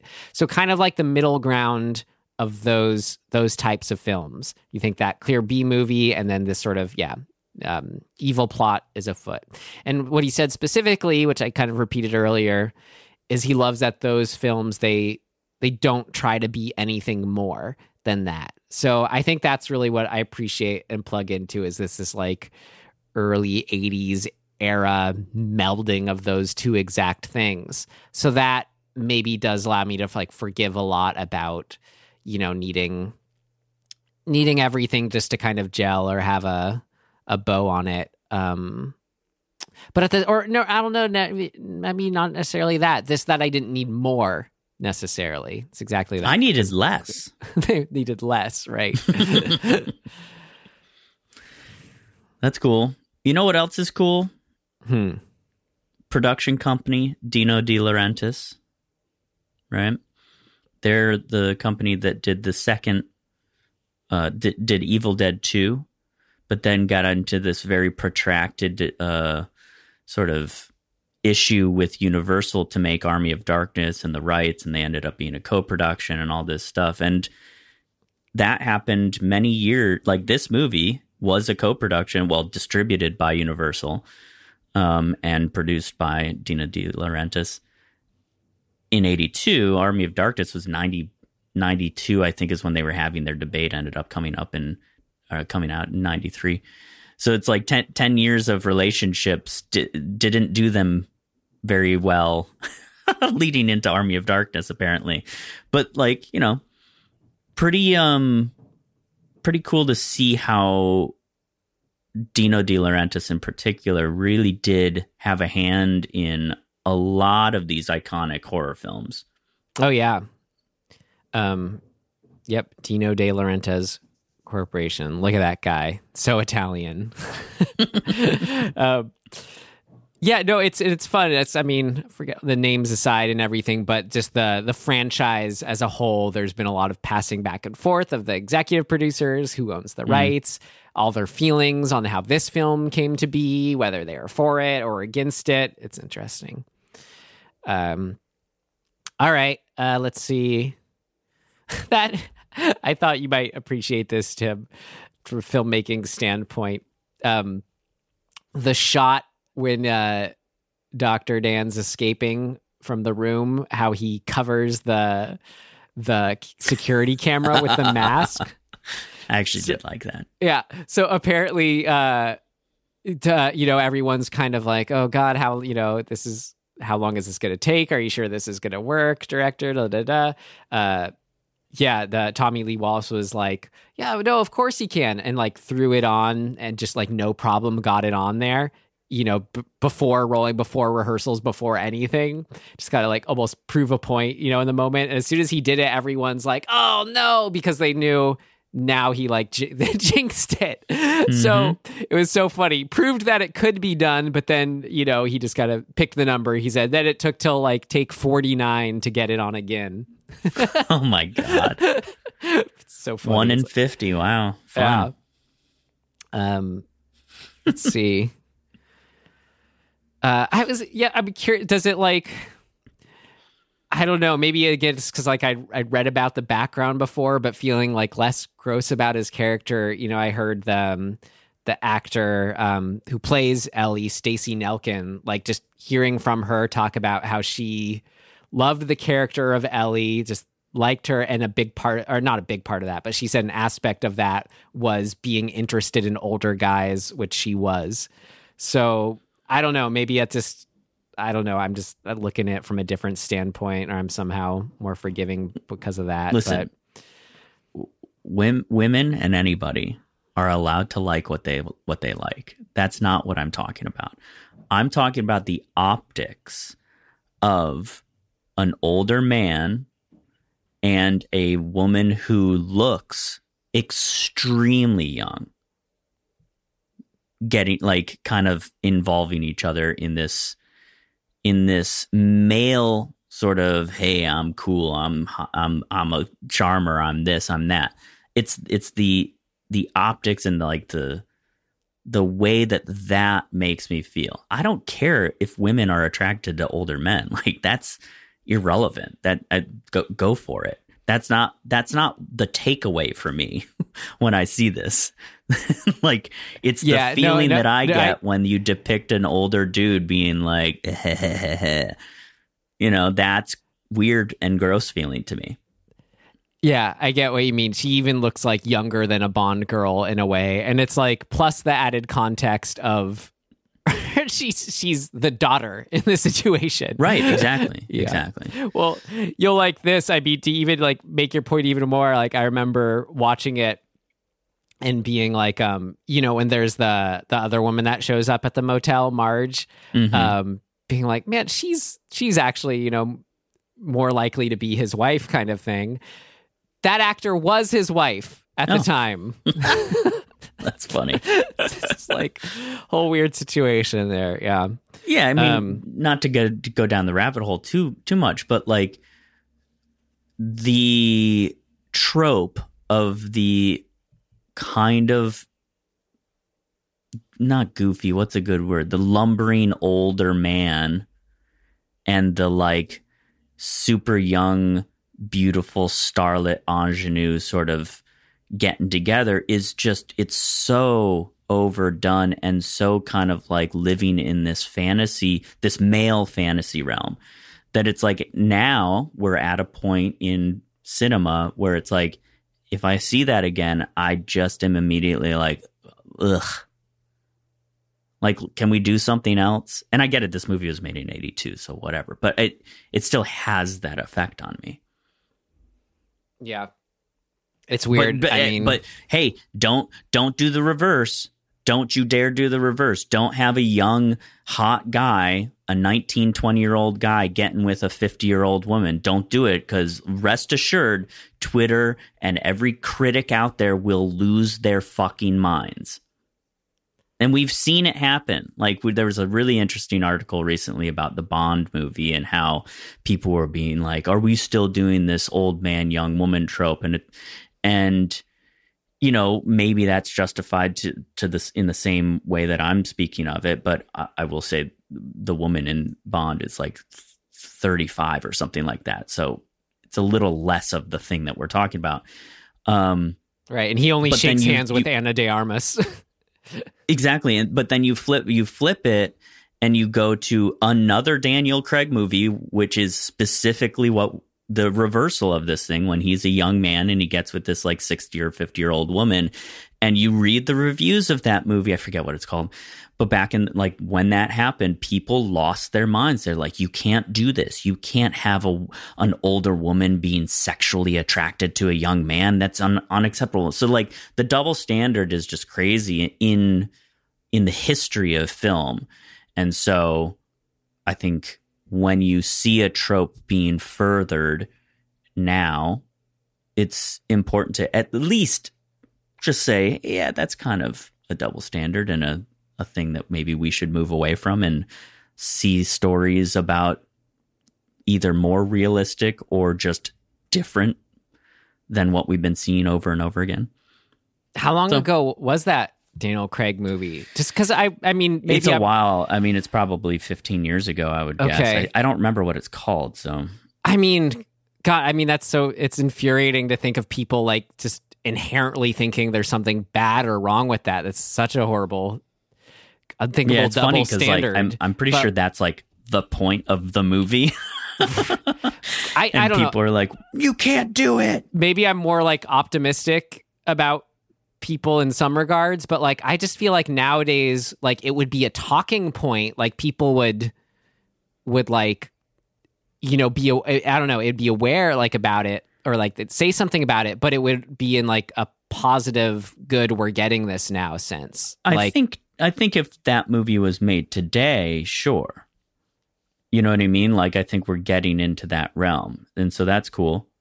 But like when this movie was made, 82, I almost feel like we're at the height of that trope, or like getting into an era where it became like, that's really the thing.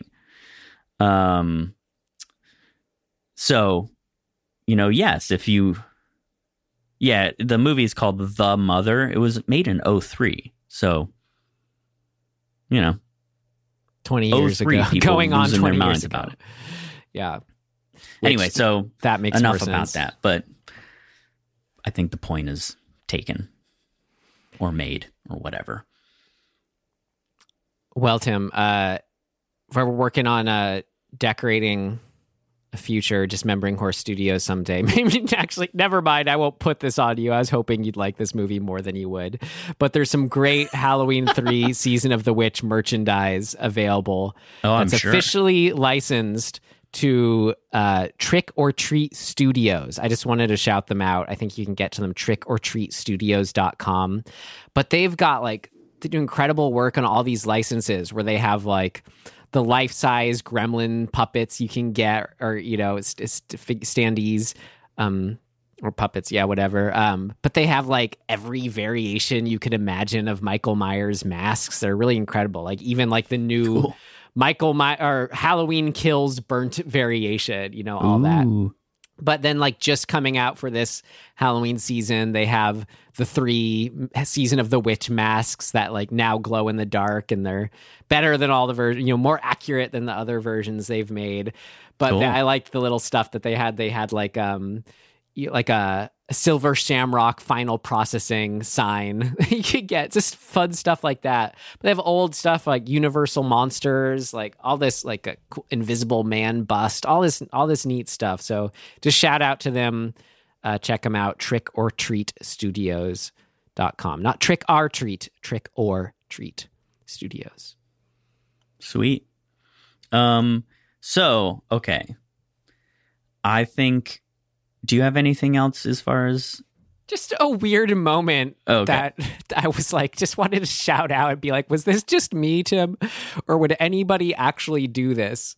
Where when Ellie gets out of the shower and she puts her towel on for like 1 second and then like immediately goes over to and takes the comforter off the bed and just puts that on instead when she's still soaking wet.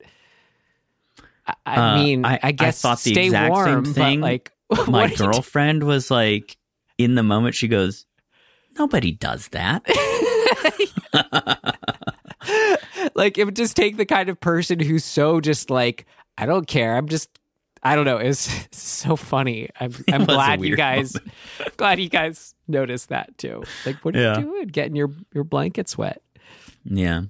Maybe it's that movie thing where it's like people are never like when people get out of showers, it's like they never take long to dry at all. You know, it's like people come dry out of showers.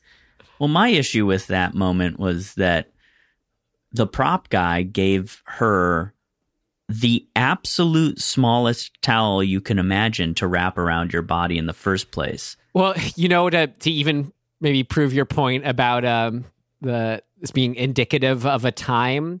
So she had a no nipple clause. So it really feels like everything in this movie, like shots with her, are like, how can we show everything but her nipple? They're like, right, exactly. With it's like the overhead shot, it's like it's just down to like just the careful couple inches to not show her nipple. Couple inches. Like, how small can we get? How small of a towel can we get on her? Yeah. So be it. Of its era. What did you say? What, you had something else? So, well, I was going to say if we've concluded remarking on this movie specifically, I think we should wrap up our month of threes and kind of see where we landed. Good call. Thanks for bringing us back all around. Absolutely. Well, I mean, I guess we, just wrap up Halloween 3 Season of the Witch by saying it is an approach on a third film of what to do with the franchise. If we're looking at third films as simply being how do you hone what it's already doing, this one's attempt to that was, all right, let's take it as broadly as just setting something on Halloween. So, again, interesting case study. I can transition a bit saying, I was talking to the same friend who pointed out about Halloween H2O could also be a third, or resets the timeline once. And he was someone who was kind of supporting, what we already shouted out about Nightmare on Elm Street 3, how it's a fan favorite. He's like, oh yeah, it's my favorite one out of them. And just thought it was like interesting to talk to him.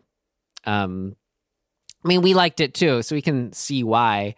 But again, he was saying in his own words too, how it's when the idea congeals most. Like in the case of the Nightmare on Elm Street films, it's just that sweet spot of before. Like it's its own appeal to have Freddy just be like the sunglass wearing Freddy who then shows up on lunch boxes or whatever, like. Yeah. But there's the sweet spot it hits both in tone and story and sort of promise of the premise that, for me at least, like Elm Street and Friday the 13th Part 3 really hit the sweet spot on. Yeah. And now I'm just trying to think of it's been a while since I've seen Halloween 4, which would be the equivalent 3 in the chronology. But when we are looking in one chronology, Jesus. Yeah. But when we do look at Halloween Kills as the third, I don't know. I think it does do something really interesting as when you look at the context of a third, of doubling down on, like, if the first 1 and 2, the first one especially, it's all about that atmosphere, tone, minimal showing kills, minimal kills, yada, yada. It's just the music and him standing there and the breathing. Like, hearing some sort of people who maybe didn't like Halloween Kills so much because they like that's their Halloween for them. That just makes me go, well, that is that Halloween. It's don't try to redo it, Yep. So I was just trying to think more on the ways of Halloween Kills does that kind of thing of continuing expanding the idea and maybe hone it of, I don't know. I mean, when it comes down to it, he's just going to kill anyone in his path who gets in his way. It just so happens that a lot of people intentionally get in his way in Halloween Kills. I don't know exactly what I'm saying. I'll just say I see it as the sort of natural continuation. I don't know if it's a honing of an idea. Maybe it could be just because, like, let's just assume they made 2 more Halloweens that were exactly like this one, where it almost does make sense that Michael Myers would be, killing to the extent that a Jason would, depending on the specific circumstances of how they're trying to stop him. I don't know. So it just felt like doing more with the character. I don't know. How do you suss out if like the Halloween franchise touching on the sort of any theories behind the thirds or the sort of continuation and honing? Like, does it hone anything? I don't know. That's what I'm trying to figure out. I mean, I kind of have this conclusion that in a broad sense, what we've talked about that like kind of worked in terms of the third movies or the third installments of things is 2 different things potentially. One, broadly speaking, we've liked the movies that are able to take the premise of the movies that came before and further them, meaning take them and kind of do the same but more. And those seem to be a little more successful. Nightmare on Elm Street 3 does that. I think Halloween Kills does that. Friday the 13th doesn't really do it, but it does stand as sort of the new depiction of Jason, like the iconography of Jason arrives then. I feel like, no, I mean, I definitely argue Friday the 13th still in its own way fully does what you're talking about. It's like him getting the hockey mask. I look at literal and figuratively it coming into itself as a franchise. Right. The second thing I think that really only Friday the 13th, Nightmare on Elm Street does, but not even really that much. But I think maybe this is more my editorial view of the third installment of movies, is when we feel a sense of conclusion that the movies, you look at the movies from a broad beginning, middle, and end standpoint. And so if you use that outlook, Halloween Kills really, what we talked about, what worked is that it's the middle of 3 distinct movies that have a beginning, middle, and end, but is muddied by this reality that is the first movie is the setup for that new trilogy. Right. So I can say, that is why it's kind of the odd man out, and why I'm trying to look at it as like a franchise as a whole, maybe just sort of takes more. And again, we aren't up on the 4th one, pardon us. But where I can see the similarities do exist, like it's the equivalent of, let's say, like we talked about Nightmare on Elm Street 3, how cool it is with the expansion of Freddy's lore and backstory. Right. His horrific origin story.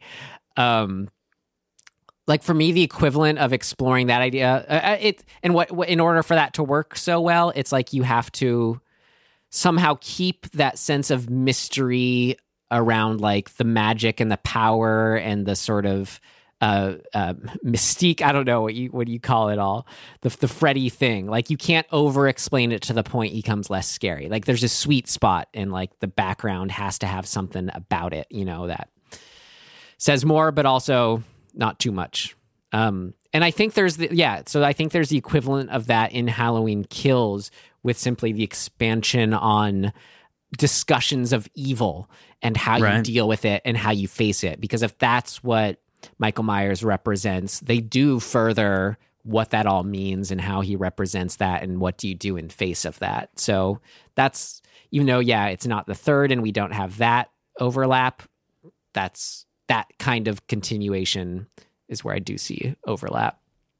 Yeah, I mean, I think, you can get kind of wrapped up a little bit, inadvertently into this idea of trying to fit puzzle pieces into a structure, a specific structure, and like it has to be this 3-act structure or whatever. Like there's also 5-act structure, and lots of people can make the argument that that's a more effective version of things. I would have to brush up on what makes 5-act structure what it is, but you could say, maybe you could argue that like to come back to Daniel Craig for some reason, like the Daniel Craig Bond movies there's 5 of them. Maybe they somehow fit nicely into a 5-act structure thing. I don't know. And if that's the case, maybe we could somehow suss out how the Halloween movies work in a 5-act structure. So it's a little, to me, it's like, who cares? We're getting down this like arbitrary almost rabbit hole of trying to shoehorn a thing into a thing. It's as messy really as matter. just as messy as trying to define what is the third Halloween movie. Like it's kind of yeah, exactly. That's exactly what we allowed us liberty to cover it, the franchise twice. Yeah, but I will say, I think, just to kind of circle back around, for me, does it conclude a story? Is that what your third one is doing? If so, I think often those will be more successful. Well, could say it concludes an arc more so, because they've always gone on, but like it's the Nancy arc that's concluded in exactly. So if that's the case, for the most part, I think that when you make that decision, you that can be successful.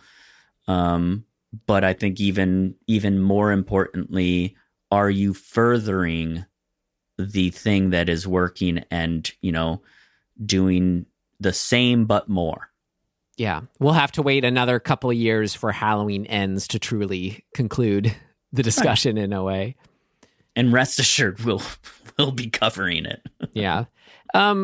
I guess it's just sort of, on Halloween 3 Season of the Witch, just to say, like, if, they are trying to, I don't know. How do I put this? Like, just something interesting again in what they were trying to do with it, of saying like Michael Myers is just like and remember, you think of Halloween 2 does just take place on the same night. You could almost look at it as just like one big story, one big night. So you could just kind of look at it as this Michael Myers is the boogeyman story that we're telling just on a Halloween night. So I don't know. I just think there's something cool with just, again, the idea of whether it's a second or a third one being like there's having Halloween as the common theme. I don't know. I think, I don't know. I'm just sad in a way that it didn't catch on in that way, because I think that could be a really cool ongoing anthology idea. Maybe too much for now, but sorry, I had a bit more of a pointed way to say something about how that ties into what we were talking about, but whatever. Just a lot can be done with the Halloween idea, so I think it's cool with a third one that they tried to do that. Sure, and they tried to make a statement about Season of the Witch universe is our universe, where Halloween, the movie, is a movie. Right, we didn't talk about that in another meta sense. Not much to say on it, but Halloween exists in the world of Halloween 3. It's on TV. Right, exactly. Whatever that does for you. Okay, I have one more thing to say about Halloween as a franchise. I saw this today, I think, on Twitter, and the person also said that they're sure that this idea is not original to them. They were like, I'm sure somebody else has said this a million times, but it just occurred to them. The idea that every movie after the first Halloween up to the 2018 Halloween when Michael escapes. Every Halloween movie between those two moments is Michael fantasizing while he's imprisoned. That those are the dreams and fantasies of a mental patient in an asylum. Oh, okay, got it. So you just like, it can include them if you think, wait, between what and what? So between the original and making the presumption of the current canon, which is Halloween 78, Halloween 2018, and Halloween Kills. If you presume that any other movie of the Halloween movies, maybe not Season of the Witch, but you could probably fit that in, that every other movie, 2, 4, 5, 6, 7, H2O, whatever, that all of those movies are fantasies of Michael's while he's in the asylum. That's fun.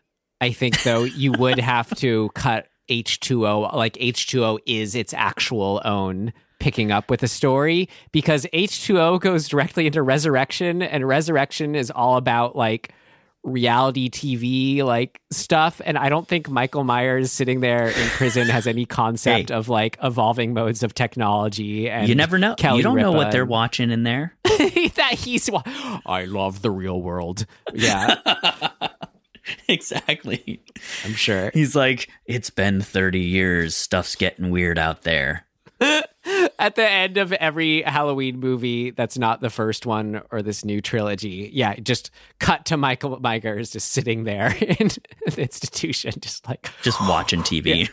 Yeah. Or looking at it, just laying in bed, whatever he does, when he's coming up with all this stuff. Right. His walls are covered in like the script notes of all the other movies. Yeah, he writes his own fan fiction, basically. That'd be fun. Well, fan theories are fun to entertain, though. Always. Usually you would pretty quickly fall through a hole, I'd say. Yeah, I think so. All right. Well, Tim, I mean, God, yeah. I feel like we've said most there is to say about the threes in a franchise kind of during and throughout with our clear examples, our non-Halloween examples. Mm-hmm. But yep. I'm still glad that we wrapped up the month, though, with, I think very appropriately, the Halloween franchise. Yeah. And we'll, as I said, come back to it all and for Halloween Kills someday, which... Halloween Ends. Thank you. Yeah. Which they believe it or not, begin filming in January. So I will be shocked if that's the end of the Halloween franchise. I think it will be the end of the Laurie Strode franchise, or arc.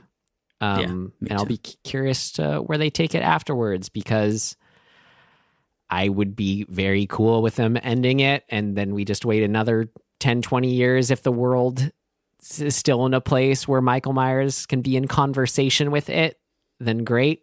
We'll see. Yeah. I don't know. But I have a feeling it's going to make tons of money because it has the sense of being like the Friday the 13th, the final chapter being like exactly. Only the fourth one. Yep. Yeah. Great.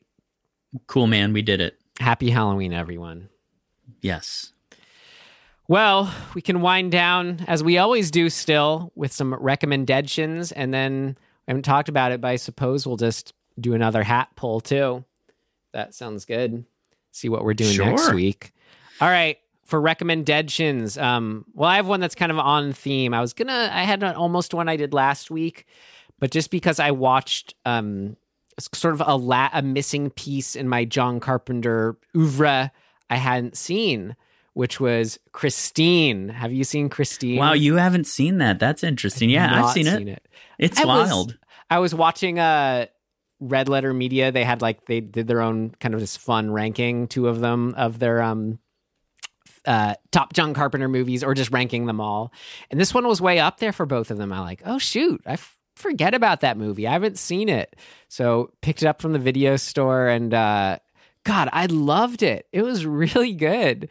Like quite the finale. Yeah, like the way there's something that's a great melding of Stephen King and John Carpenter tone wise. And I forget if there's any more examples, but this, God, it proves they're really simpatico with each other. The evolution of witnessing the car's powers, I think, was my favorite thing, and just how those effects looked of it healing itself. So cool. Very cool. I watched a whole thing on how they did that. Yeah. It's wild.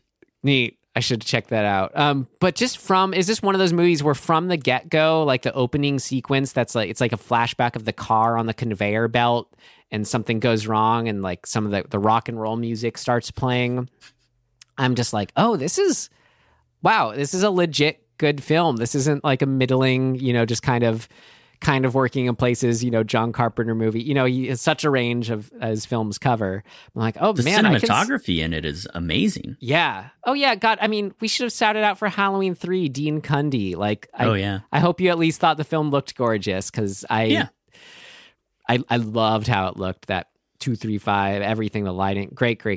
But it's evident it's evident in Christine. Anyway, I hadn't seen it. I'm glad I have, and you should check out The Fog and let us know what you think. I'd very much like to do that as soon as possible. I had a nice experience, and that's fairly understated.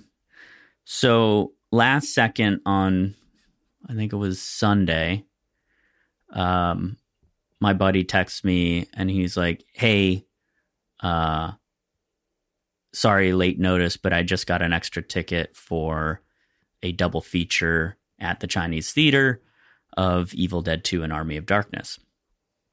And I had just watched those because I wanted to show Britt them. She had never seen them. And I was like, oh, I mean, am I really up for watching them again? And I was like, well, they're on the big screen. That's kind of cool. Never done that. And then he goes, Q&A with Bruce Campbell. And I'm like, oh, okay. All right. Hang on. Yes, I'm in. I bought Britt a ticket so she could come. And the Q&A was between the two movies, which I thought was very smart. And I'm not really like a starstruck type person or whatever like that. Like I just view those people as people, and that's cool. But I will say that seeing Bruce Campbell and having him just sort of stand up there and like just shoot the shit. He's such a yuckster. He knows how to please the crowd. Dude, it was like the most pleasing, like I can't think of a time in recent years that I was just like, this is amazing. Like this is really like a true treat for me just as a person to like see this dude that I admire and, have watched, arguably I've watched Evil Dead 2 more than any other horror film.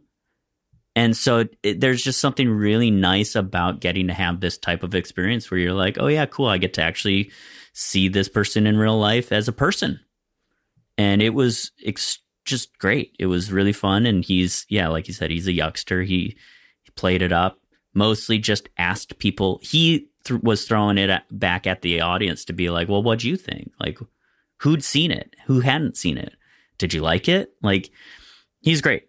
And he went on and on. Like at one point, the stage manager person or handler or whatever you call them, like leaned out and gave him the like 5 minutes to go symbol. And I kind of was like, okay. He went on for like another 20 minutes. He's like, yeah, I'm not done. So it was amazing. All Great. Of that is to say, since I already recommended Evil Dead 2, Army of Darkness is a given. So I'm not going to recommend Dead that. What I'm going to recommend Dead is my favorite Bruce Campbell non-horror TV show. And I think there's only one season. It's called The Adventures of Briscoe County Jr. And it's this weird sci-fi, I think, kind of time travel-y Western. It's bizarre, but it is so everything you want from Bruce Campbell in like an era when he still was very much able to do all of the stuff that he was good at, which is something he talked about. He's like, at a certain point, you can't fall on your head anymore. But man, Briscoe County Jr., I loved as a kid, and like my brother and I used to watch that, and we were like, what is this? It's great. It's totally what you expect. Hammy, campy, weird, genre-y, but super fun. And I think you can watch it for free. I think it's like IMDb TV, which is a part of Amazon Prime, has it with commercials. So like, I may just go spend the rest of the day watching that first season, or only season. I think it's only one. Anyway, check it out. It's fun. Yeah, it ran for 27 episodes. There you go. Yeah, I second that. It's great. I love it. I got to ask, have you seen his other show of the same Bruce Campbell ilk, Jack of All Trades? I have not seen that, no. Well, there's my sub-recommendation for you, cool. Tim. Here's Jack Stiles, American spy stationed on a South Pacific island in the early 19th century, teams up with a no-nonsense British agent to stop Amelia Rothschild, to stop Napoleon's colonizing efforts. Jack's alter ego is the Zorro-esque Daring Dragoon. Oh my God. I actually think I have seen like one episode of that. Yeah.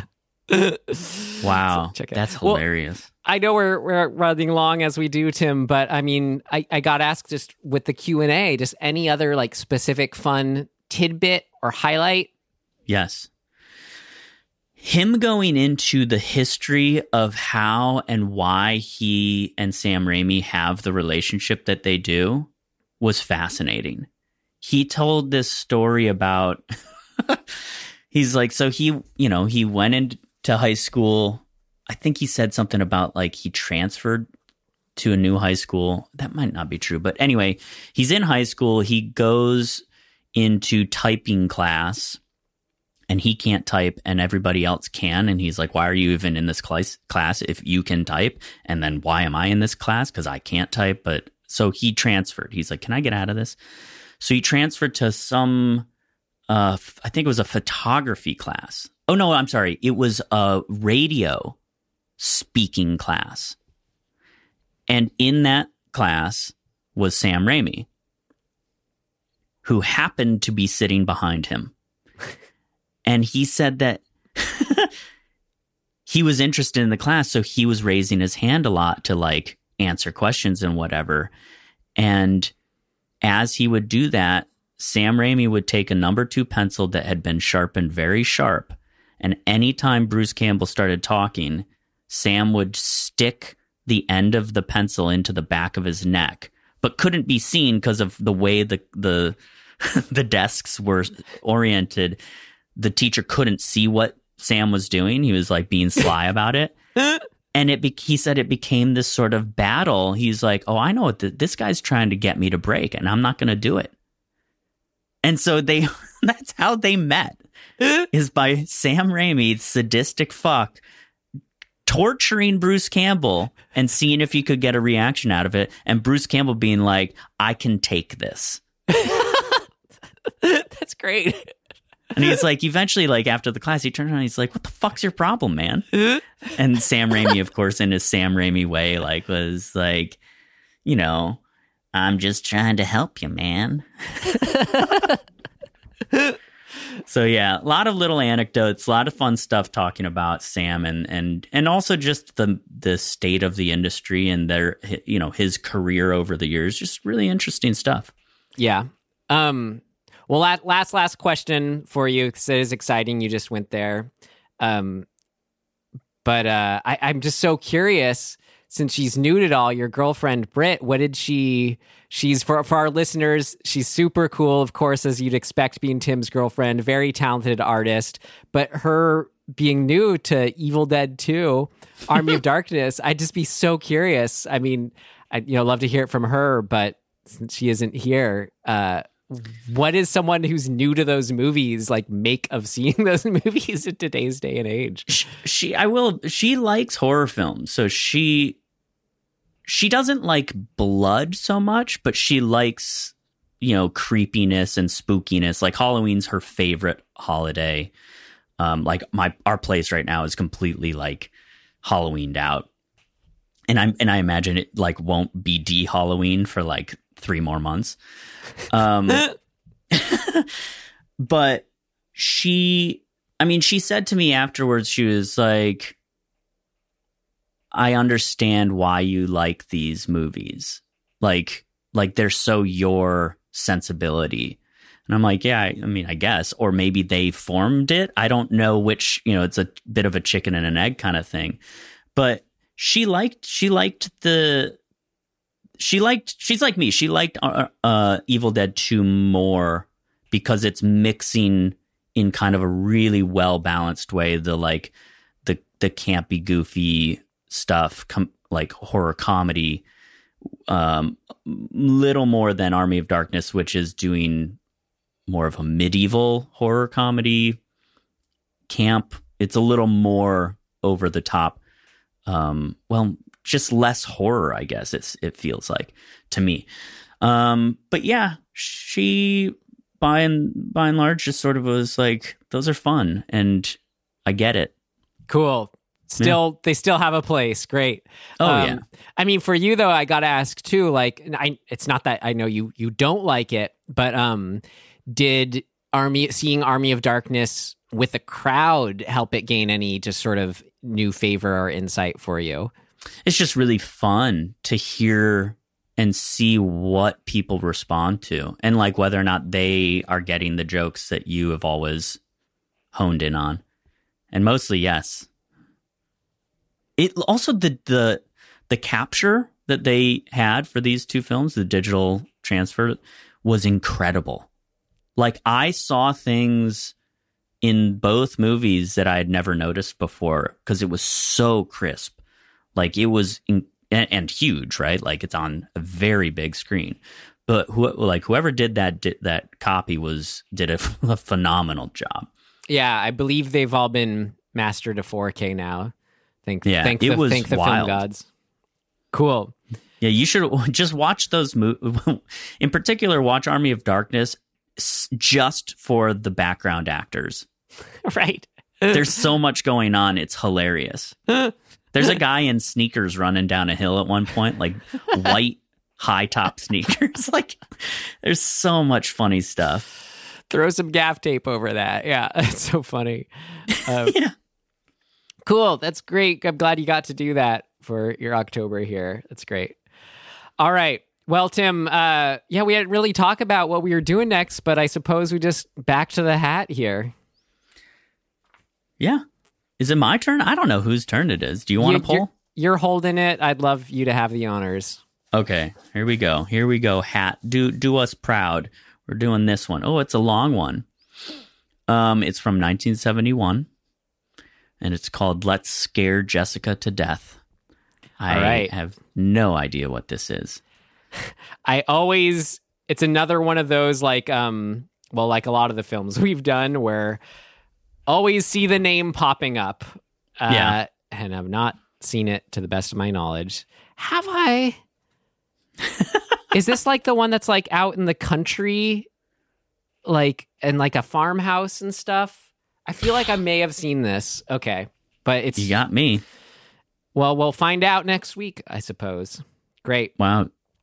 Jessica is played by Zora Lampert. Never heard of her. Great. Exciting. All right. Well, until then, it's maybe the end of October, but here we're a horror podcast. We keep it going all year. That's what we're doing here. We're keeping the dream alive, watching horror movies, talking about horror movies. So, we really Can appreciate you being here. You can find us wherever you found us, dismemberinghorde.com. We are now partnered with our friends and family at Connected Podcast. We suggest you check them out. It's Connected with no E at the end. So Connected Podcast. Check them out. All the other great shows in our family you'll find. And, happy Halloween, everyone. So in closing, thanks for listening. Thanks for listening. I hate you so much.